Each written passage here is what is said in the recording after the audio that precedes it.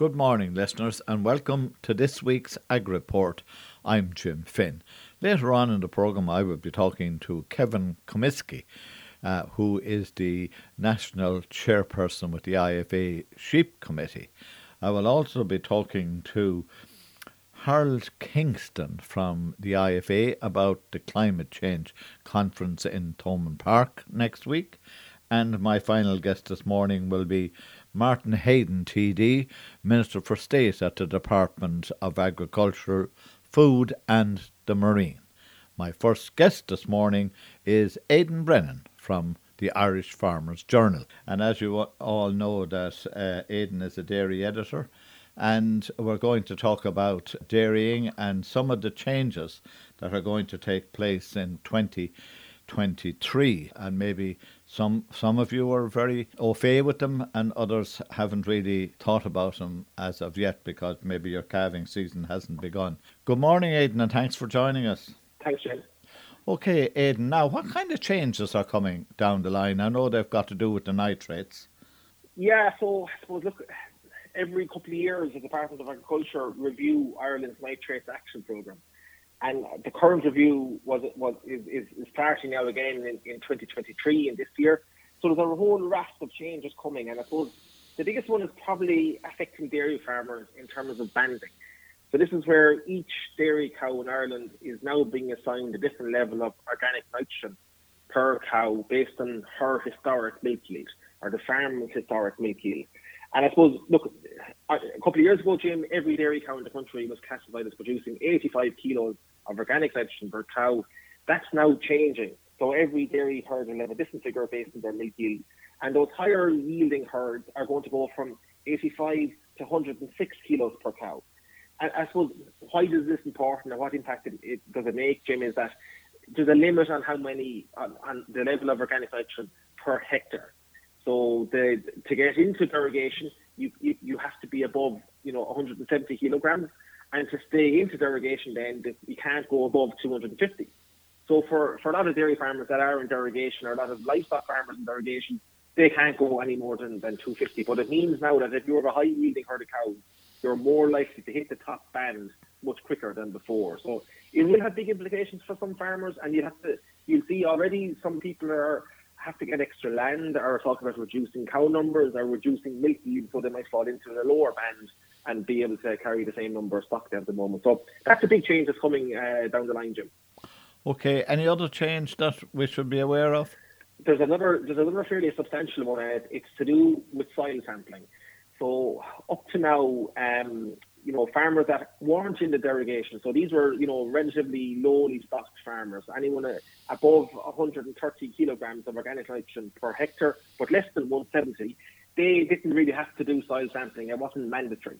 But now with the mandatory requirement for those farmers, if they want to buy in any chemical fertilizer, such as chemical phosphorus, or indeed import slurry. So we would have seen before, farmers in this category might have imported slurry from their neighbouring dairy or pig farms. They won't be able to do that anymore unless they have the soil samples taken, because there's a need, there's a clear requirement for extra nutrients based on the soil sampling results. Otherwise, the Department of Agriculture will presume that they're already at Index 4 and therefore don't need it. So that's going to bring up to 30,000 farmers across the country into this, requirement for soil sampling. So it's a major change. And look, there's a whole raft of changes really, but those two are some of the biggest ones. There's also changes coming down in terms of the way farmers can spread slurry. So these low emission slurry spreading devices, Jim, that you see in the back of slurry tanks across the country, and we'll see them again now in a few weeks' time when the season opens again, they're now mandatory for many more farmers than they would have been previously. So up to now, it was only the larger, or the higher stocked farmers that were required to use low emission slurry spreading. That's now moving down the line, and over the next 5 years, all farmers in Ireland will have to use low emission slurry spreading when spreading slurry. So I suppose it'll help the smell, it'll help the nitrogen losses and the ammonia losses, so that's a positive, and it'll also make the slurry more available, I suppose, for plant growth. But it's still a big cost, and it's a big change for those that are used to using the old system of splash plate spreading. So that's a sample, Jim, of some of the bigger changes, but there's other ones there as well. Yeah, okay. Staying with the slurry ones, is there changes to the dates? there's no change to the date that slurry can be applied on. So for this area, it's still the 13th of January, but there is a change to the date that they can apply the opening round of chemical fertiliser. That's been put back a bit. Before you could apply that in the same date you could for the slurry. That's now going back to the 26th of January and the 29th of January for Zone B. So there is a change there, but not many farmers would have went with the bag nitrogen, that early anyway, Jim. So it probably won't affect too many people. There is, of course, changes to slurry close period. So that's not going to affect us really until next October. So before you could apply slurry on the land up until the 15th of October. Then this year, autumn just gone, it was brought back to the 8th of October. And for next season, next spring, next autumn, I should say, it's going to be down to the 1st of October. So it means farmers would have to be on the ball in terms of getting the slurry tanks emptied in time. And I suppose they'll be crossing their fingers and toes, hoping that cattle don't need to be housed between, too early before the close period, or else they won't be able to spread that until the following spring. So I suppose that and different rules on soil water storage as well. So this is another thing that's kicking in. You won't be able to spread soil water for a 2-week period next year, but the year after that, then you need to have enough storage in place for 4 weeks. So that's going to mean that many farmers are going to have extra storage capacity for their soil water, but they won't be able to spread it for the full month of December. It's just tightening the noose, Jim, on animal practice and making sure that farmers aren't applying nutrients at the wrong time of the year. So it's, the department, I suppose, are using these rules to ensure water quality improves. Right. Now, of course, there's another very important event coming up next week, and I'm quite sure you're going to talk about it, and that is Progressive Dairy Farmers Conference. Yes, Jim, the Positive Farmers Conference. I always call it Progressive, I don't know. Positive Dairy Farmers, Conference. It's for progressive and positive farmers. Okay. Yes, Jim, the 11th and 12th of January, it's a 2-day event, but people that are interested in attending can also go for one of the days. It's on Ellison Blue Hotel in Little Island in Cork. Jim, I go there every year. I really enjoy it. It's a great, buzz up in advance of the busy calving season. It'll allow you to recharge the batteries. You'll hear from scientists and farmers and experts from across the world. It's a good networking opportunity as well. It's a 2-day event, so we can stay overnight and there's a gala dinner on the night in between. So it's a good social event, it's a good networking event. We have speakers from as I say, from New Zealand, from Wales. We have a farmer from Waterford who's going to talk about biodiversity. And importantly this year, there's a very interesting session on couples in farming. So this is, typically your husband and wife. And a lot of time, the partner that moves on to the farm finds it a challenging experience, because not only are they marrying into a farm, they're also marrying into a family, and it's all intertwined. So we have a great couple speaking there on that topic, and I think it's going to be because it's an important one, and there's a lot of research after happening on it in Teagasc, so it'll be a good session for those people who maybe are navigating their way through those kind of experiences. So that's just a flavour really of what's on, but people can book into the conference on www.positivefarmers.ie, and as I said, it's a great 2-day event. Rightio. Anything else you'd like to highlight before I let you off? No, listen, the Farmers Journal is out again this week. It's out every Thursday. I'd encourage everyone to pick up a copy of it. We've a great front page story this week on the impact of these satellite imagery. So we're going to be 4 times a week now. Farmers are going to be viewed on what they're getting up to on their farms with these new satellites. So the full details are available in the Farmers Journal this week. Yeah, I suppose that's something that might be of concern, being the spy in the sky, as the fella said. There was a lot of talk about it when it came in first. There doesn't seem to be much talk about it now. People have got used to it, have they? They've got used to it, but I suppose a lot of time we don't know it's there, but it's still watching us. And I suppose there's so many schemes on now between the new changes to the CAP, changes to this, the new acre scheme. What's actually happening on farms now is going to be viewed a lot more. It's going to have such an impact in terms of payments for different schemes. So I suppose, look, it's a fact of life, but people need to be aware that they're being watched, even if they don't, if you can't see something from the road, they're still being watched. Rightio, and I suppose your message to everybody. So if you haven't already got this week's journal, go out and buy it now, because all the details with regard to the spy in the sky is on it. That's it, exactly. Okay, well, look at Aidan. Thanks very much for taking our call.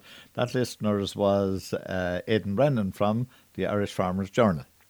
Listeners, my next guest this morning is Kevin Comiskey, who is the National Chair of the IFA's National Sheep Committee. And the last week, and particularly here in County Tipperary, over the Christmas period, we've had a very serious dog attack on sheep. And an awful lot of sheep have been lost in one farmer's flock. And dogs worrying sheep is something that we just cannot put up with any longer. And Kevin is with me to talk about it. Good morning, Kevin, and thanks very much for joining me.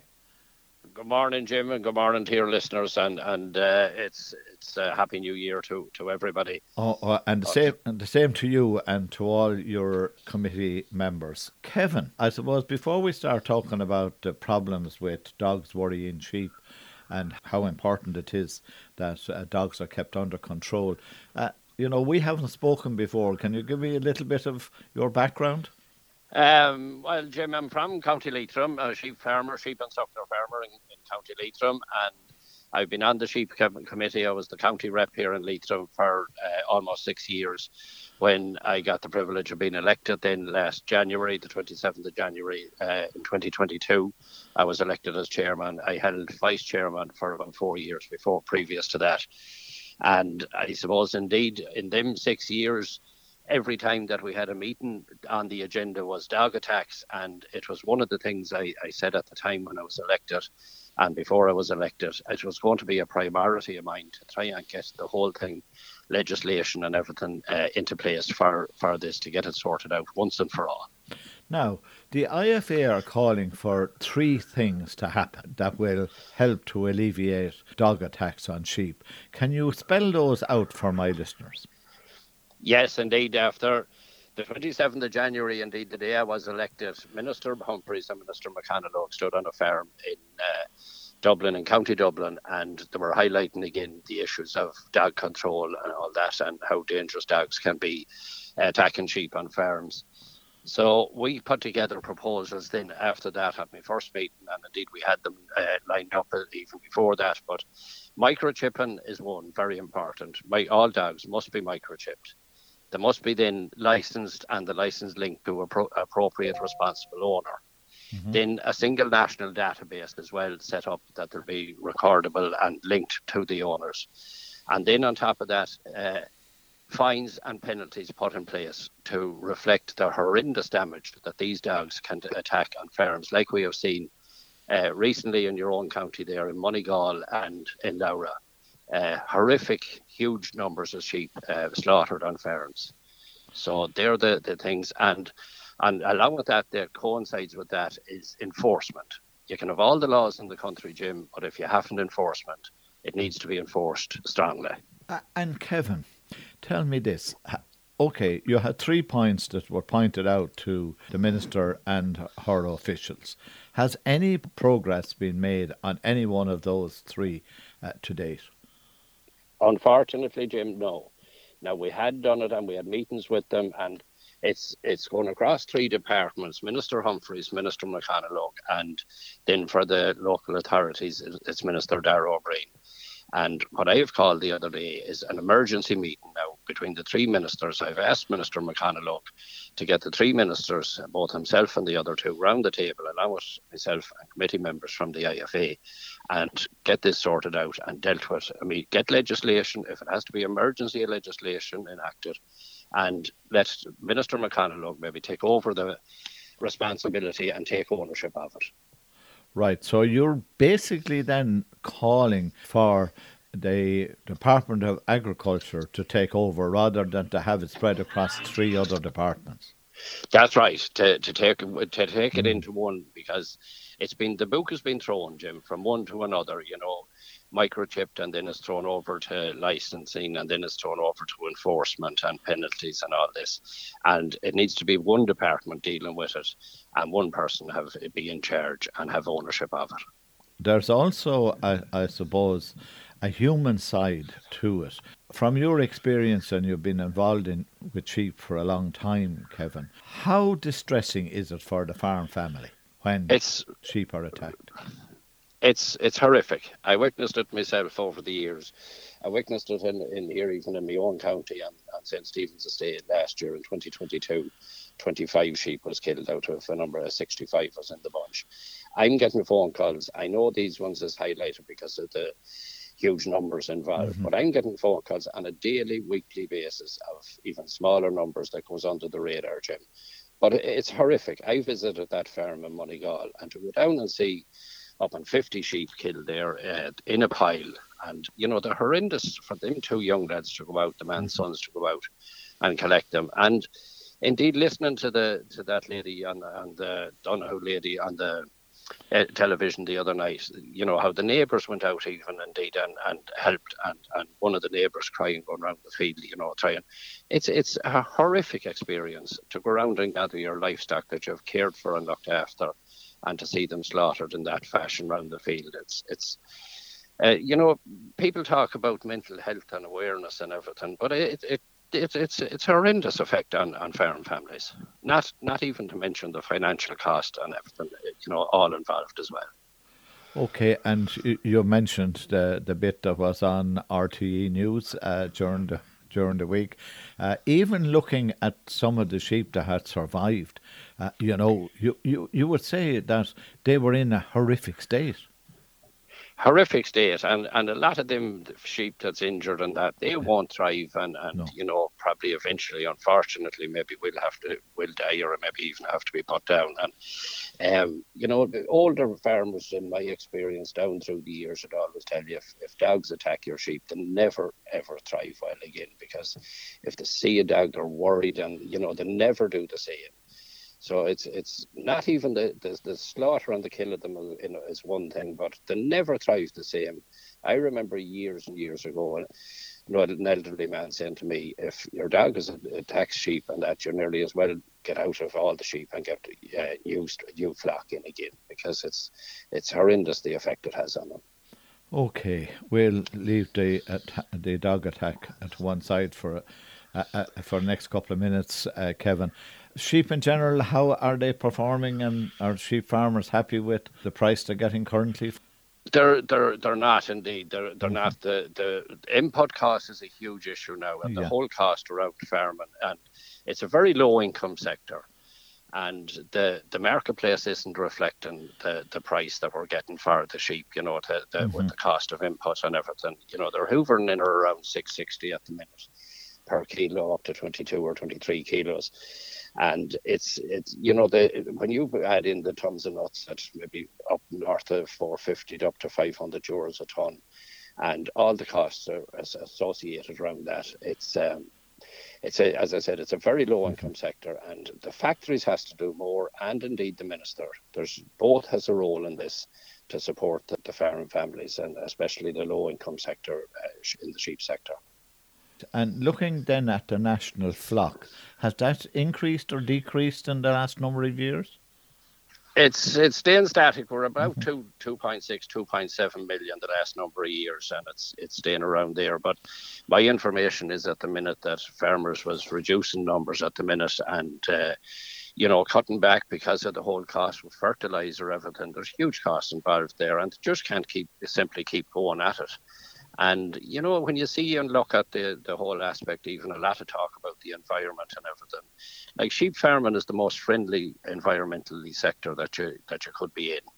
And it should be supported. Like we've seen in the budget of 2022 there, the sheep sector got absolutely nothing in the budget.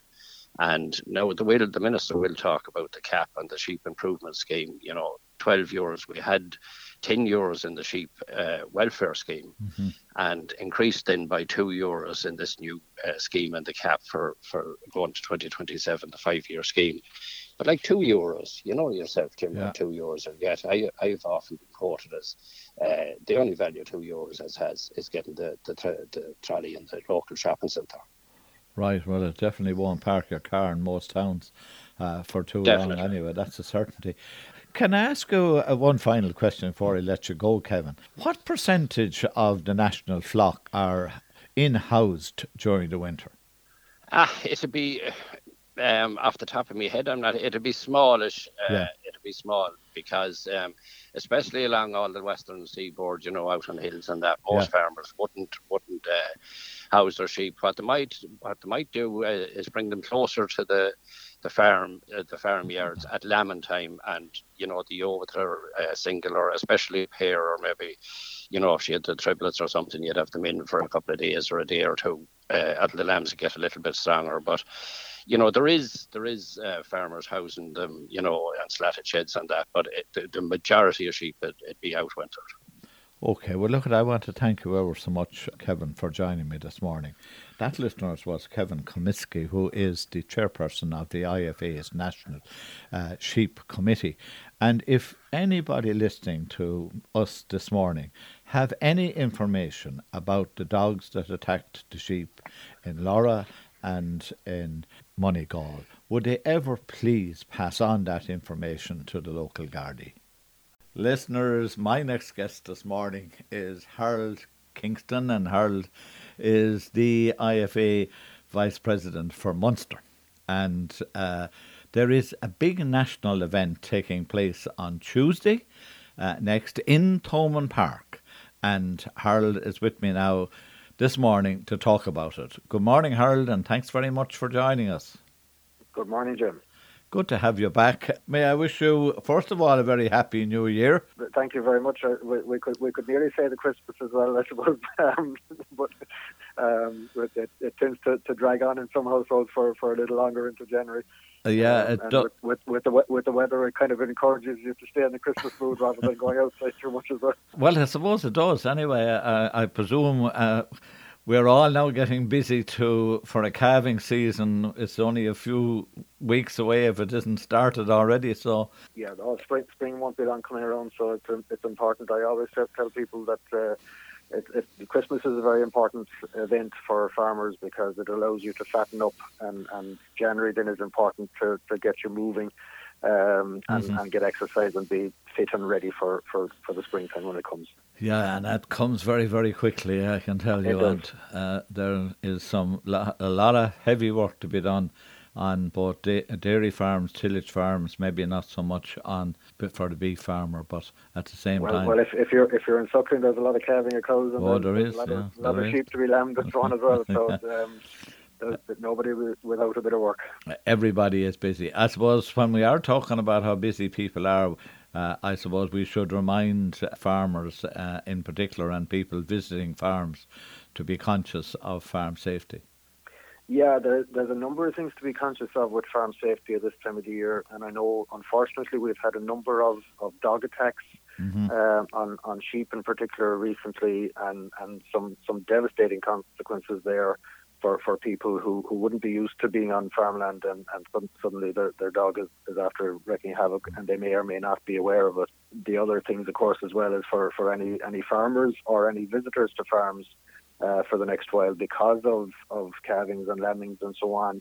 Livestock are far more dangerous at that particular time of the year because their mothering instincts will kick in, and even though you might think that it's lovely to go petting a calf or petting a lamb, the mothering instinct of the cow or the ewe will be to protect that animal.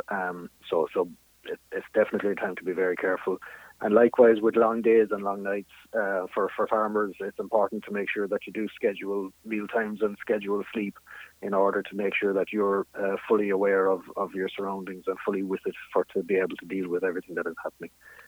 So besides all the various legislations and things coming down the tracks, it's physically making sure that you are fit and well, and mentally making sure you're fit and well is very important for anybody facing into the busy time that we're facing into now.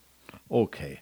And now talking about busy time and talking about being prepared, the event in Thomond Park on Tuesday, it's all about climate change, I believe. Yeah, look, I suppose it's centred around climate, but that's obviously for farmers with a lot of things coming down the tracks, they're all interrelated. You know, whether you look at the climate targets and the plan that has been put together by government, whether you look at the nature restoration laws, and a lot of that involves designations and possibly re-wetting of bogs and so on, which all ties in with the climate side of it as well as the biodiversity side. and sustainable use directives on sprays and fertilizers, emission directives, even the nitrates regulations, and in the middle of all that, we also have to try and produce a bit of food as well. So it's all encompassing, but primarily it's centred around the Climate Act and all the targets that are coming with that. And to that end, it is we're delighted to have Minister McConalogue himself coming to speak. He'll be one of the main speakers at the event as well. Whether it's the case that he needs to face us or face up to responsibilities or whatever, it's important that he's there, and it's important that we can hear him and that he hears us at the event as well. So while obviously the majority of the speakers that will be speaking at it will be dealing with the whole science behind climate and the science behind biodiversity, and all the policy direction of all these different directives, the reality is it's going to be a political decision at the end of the day, and that's why it's important then that we have the political aspects as well as the scientific and policy aspects. There seems to be, within government, definitely a decision has been made to plough on and to reach our targets by 2030. Yeah, and look, that's a given. That's the targets have been set. Whatever we were arguing about beforehand in terms of percentages and tons of carbon and so on, the reality is, look, the target has been set there. What we now need to figure out is how do we get there, and a lot of that, in terms of policy direction, farmers will follow where the policy goes in terms of, obviously the economics of it, but as well as that, the practicalities of it. And if farmers feel they can make a difference and make a living at the same time, then we will move very quickly to do that. Unfortunately, at the moment, though, we're hearing a lot of words, but we're not seeing an awful lot of finance behind it. And as you know, and as your listeners will know, without the finance to back it, and whether that's direct funding or whether it's some, like what happens with the carbon tax, what's known as the nudge effect, where you're encouraged to do one thing rather than what you're currently doing, that kind of thing. Without funding, a funding model behind it, then people aren't going to do it. It's the same whether it's to do with choosing an electric car over diesel, or whether it's choosing to plant wheat or plant carrots or grow grass for cows. It's all down to what is your land capable of doing, what is the economic output, and so on of that particular decision as well. Now, I mentioned government in the last question, and I suppose the big question as far as government is concerned is, will they ever give us the roadmap as to how they're going to meet those targets? Well, look, our job on next Tuesday, and it's a day-long event. It's starting at 11 o'clock and finishing at 4 o'clock or thereabouts. Our target for that day is actually to try and tease out what exactly that roadmap will be from our point of view. Government have given a certain amount of information. We're still lacking an awful lot of information as to where exactly that roadmap is. The initial roadmap was set out by Teagasc in terms of what's known as the MAC curve, which sets out that we can achieve 18% or thereabouts, maybe a bit with it, in terms of our emission reductions. The reality now is that there's a much higher percentage that we have to reach. That side of it, we know technology will get us some of the way. Some of that technology hasn't been put into what's known as the inventories yet, and we will have somebody there from the EPA talking about that side of it as well. Looking at literally, when it comes to dealing with climate, there's two aspects to it. One is actually dealing with the climate, but whether it's to do with mitigation, and that is reducing emissions, or whether it's adapting to the changed climate. The other side of it then is the whole side of counting, whereby if you have a target of a certain number of tons that you have to reduce, there's an awful lot of things you might be able to do that don't actually count. and it's very important that the inventory gets updated as well and recognises the new things that we can do, and whether that's to do with improved grassland, whether it's to do with multi-species, whether it's to do with animal breeding and so on. It needs to be all part of that inventory when and doing that means obviously then whether it's government starts putting in funding, but the private sector will also start putting in funding if they know that some new invention that comes along, or new initiative on feed additives or whatever, if they know it's going to count, then obviously it's worth investing money in that as well. So this is an event then where a farmer or a group of farmers will be able to go to and maybe in some way influence what that roadmap is going to be.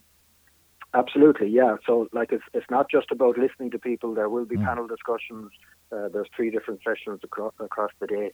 And as part of those panel discussions, there will be obviously the moderators will be doing some of the questioning, but there will be opportunity for people from the floor to ask questions and look at, even as a networking event. We haven't had much chance for networking when you went online, so it was difficult to do it. But this will be an opportunity for farmers to interact with the policymakers. We can only influence policy as IFA and as lobbyists and so on. The reality then, of course, is that the farmer is the one ultimately who is going to have to implement that policy. And without having the implementers in place, it doesn't matter how many scientists you have or how many policy experts or politicians you have. If the farmers aren't with you, it's just simply not going to actually happen. So this is an opportunity to influence the politicians and the policymakers, as well as learning about what is actually coming. The key thing for anybody who is interested in going along to it is get onto the IFA website and follow. There's a link available there to register. The key thing, this is the conference centre in Thomond Park. It's not open air on the pitch or whatever, so don't worry about weather.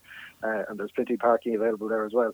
The key thing is that there is a limit on the number of people we can manage there.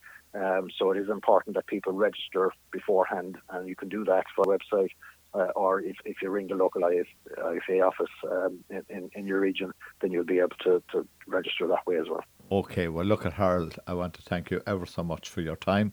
I wish you a great conference on Tuesday in Thomond Park, and I would encourage as many IFA members across the country that they would make an effort to try to get there if at all possible.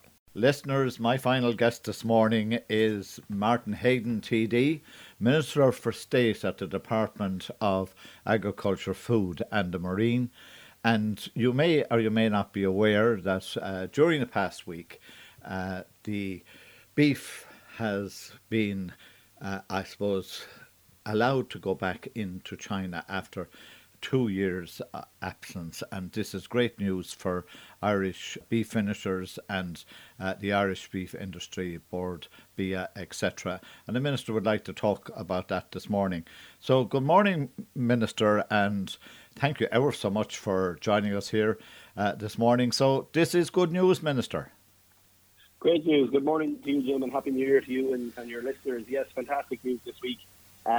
Where we are able to confirm that we have regained market access for Irish beef to the Chinese market, which is obviously a really big move for us, something we have worked very hard on for the last 2.5 years. In May 2020, the Department of Agriculture discovered an isolated case of atypical BSE in an animal here in Ireland. And just to remind your listeners, there are 2 types of BSE. There's classical BSE that you get from feed, and then there's the atypical case that can happen very randomly, very rarely, sporadically in an older cattle. It is no risk to human health. That animal is identified and never went into the food chain. But as part of our protocol with China, it would be right that we would notify them that individual case happened and market access ceased for a while. We didn't think it would be so long for us to get access back, and that was very unfortunate. There was a huge amount of diplomatic efforts on my part and the part of Mr. McConalogue, on our officials in the market access team in the department, on the basis of our officials over in Beijing as well in the embassy. So, that work has come to fruition now.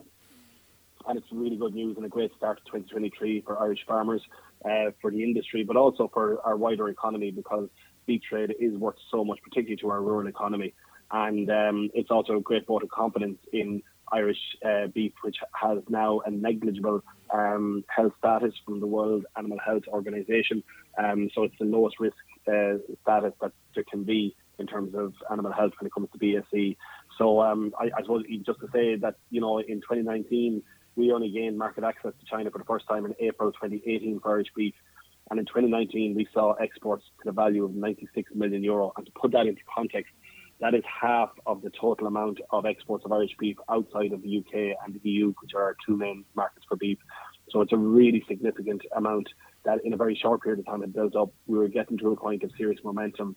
And my focus now as Minister with responsibility for new market development in the Department of Agriculture is to work with the industry. We'll get out there in a trade mission, work with our Borbia team in Shanghai as well as our diplomatic team in the embassy in Beijing, and drive on now with momentum and build that momentum back up. We still have a lot of contacts out there, and I believe we can get back to selling a large volume of beef and high value beef into what is a very high value market for us, potentially. And, again, as I say, a great opportunity for our world-class grass-fed Irish beef.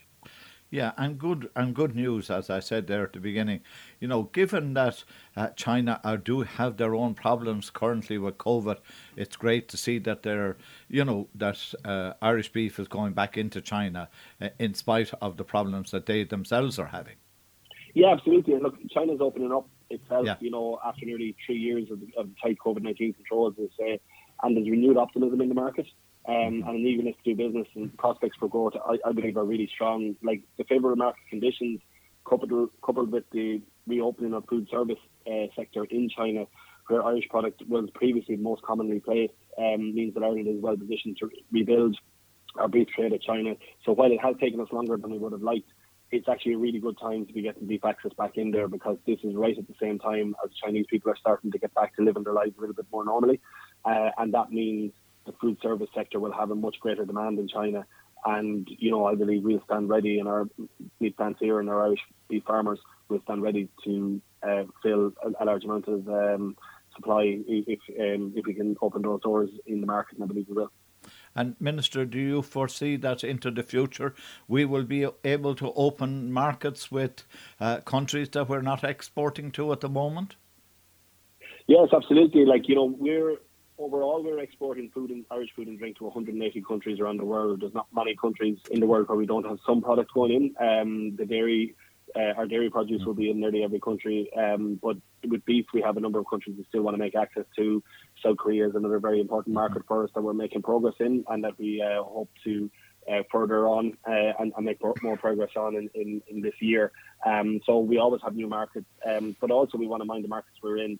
And I always continue to explore the new opportunities to expand within those markets. So just before Christmas there, I was in France at the Cial Food Fair, which is the biggest food fair in the world, with 400 visitors over 4 days.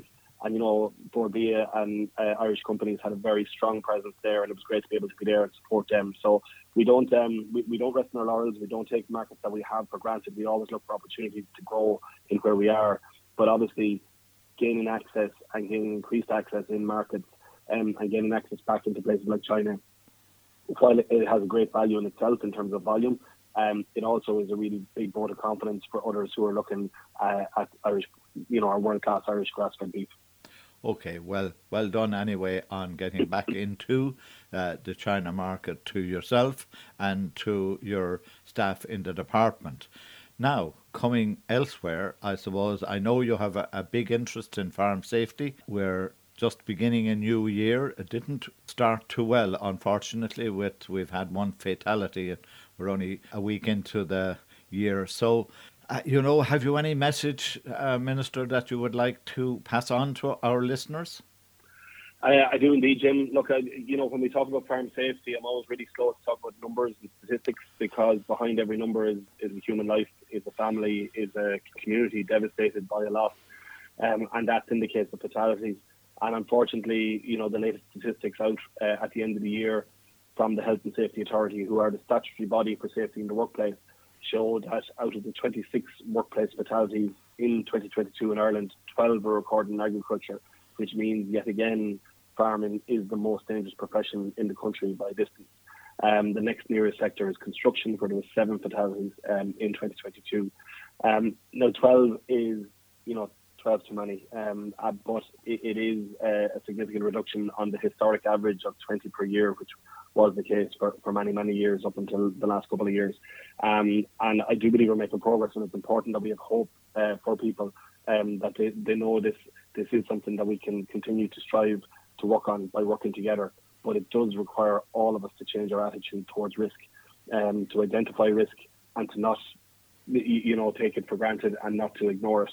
And I suppose the main point I want to drive home to your listeners here this morning is to say that farm safety needs to be the first thought in every day when a farmer is pulling on their wellies, and not just an afterthought, because of all the people. And as you say, we've started the year badly, unfortunately, with a fatality in Galway in the very early days of the new year that has been reported on the media as a farming safety incident. That fatality, coupled with last year's, none of those people or families ever thought that such an incident would happen to them. So similarly, when a farmer gets up in the morning, it doesn't think it'll happen to them. It can, and that's without looking at the challenges we face in terms of very serious non-fatal incidents, of which there are thousands every year, and many of which go unreported. But these are incidents that can put farmers in hospital for some length of time, and all the challenges there are then, and the pressure there is on the family farm. Farmers are their own farm's greatest asset, and we need them to mind themselves better. So we know the hazards on the farm. Machinery and vehicles are responsible for over half of all fatal incidents, and there's rarely a second chance when something goes wrong there. So we just don't take a chance, can't. And now is the time to look at all the opportunities to fix things that are hazardous. So if that handbrake isn't working on the tractor, if the PTO shaft is dodgy, don't put it on the long finger. Resolve to fix it now straight away. And then similarly, livestock cause the highest number of non-fatal incidents, but very serious injuries. And also they can be fatal too, but the most amount of non-fatal incidents are involved with livestock. And with the calving season just around the corner, we have a short period window now where farmers can take the next couple of weeks to look at the cattle handling facilities, think about how they handle calving cows and heifers and all the rest. And is there anything they can do around the yard to make that yard safer? And to resolve to do that now, not to put that in the long finger. Because, by reducing risk, we will reduce the amount of fatal incidents, and we are making progress in that way, but we're still far too dangerous a profession to be working in, Okay, well, look, Minister, thank you ever so much for joining us this morning. I'd say well done to you again with getting back into the China market, and may I wish you and all your officials a very happy new year, and I'm quite sure you and I will be talking many times during 2023. Absolutely, and many happy returns to you, Jim, and all your listeners. That, listeners, was Martin Hayden, TD, Minister of State at the Department of Agriculture, Food and the Marine. Before I sign off this morning, listeners, I would like to wish you all a very happy 2023. That's it for this week. I hope you enjoyed the show, and you'll join me, Jim Finn, at the same time next week for another Ag Report on Tip FM. Coming up next is the news at 10 o'clock, and after that, Eamon Dwyer presents Down Your Way.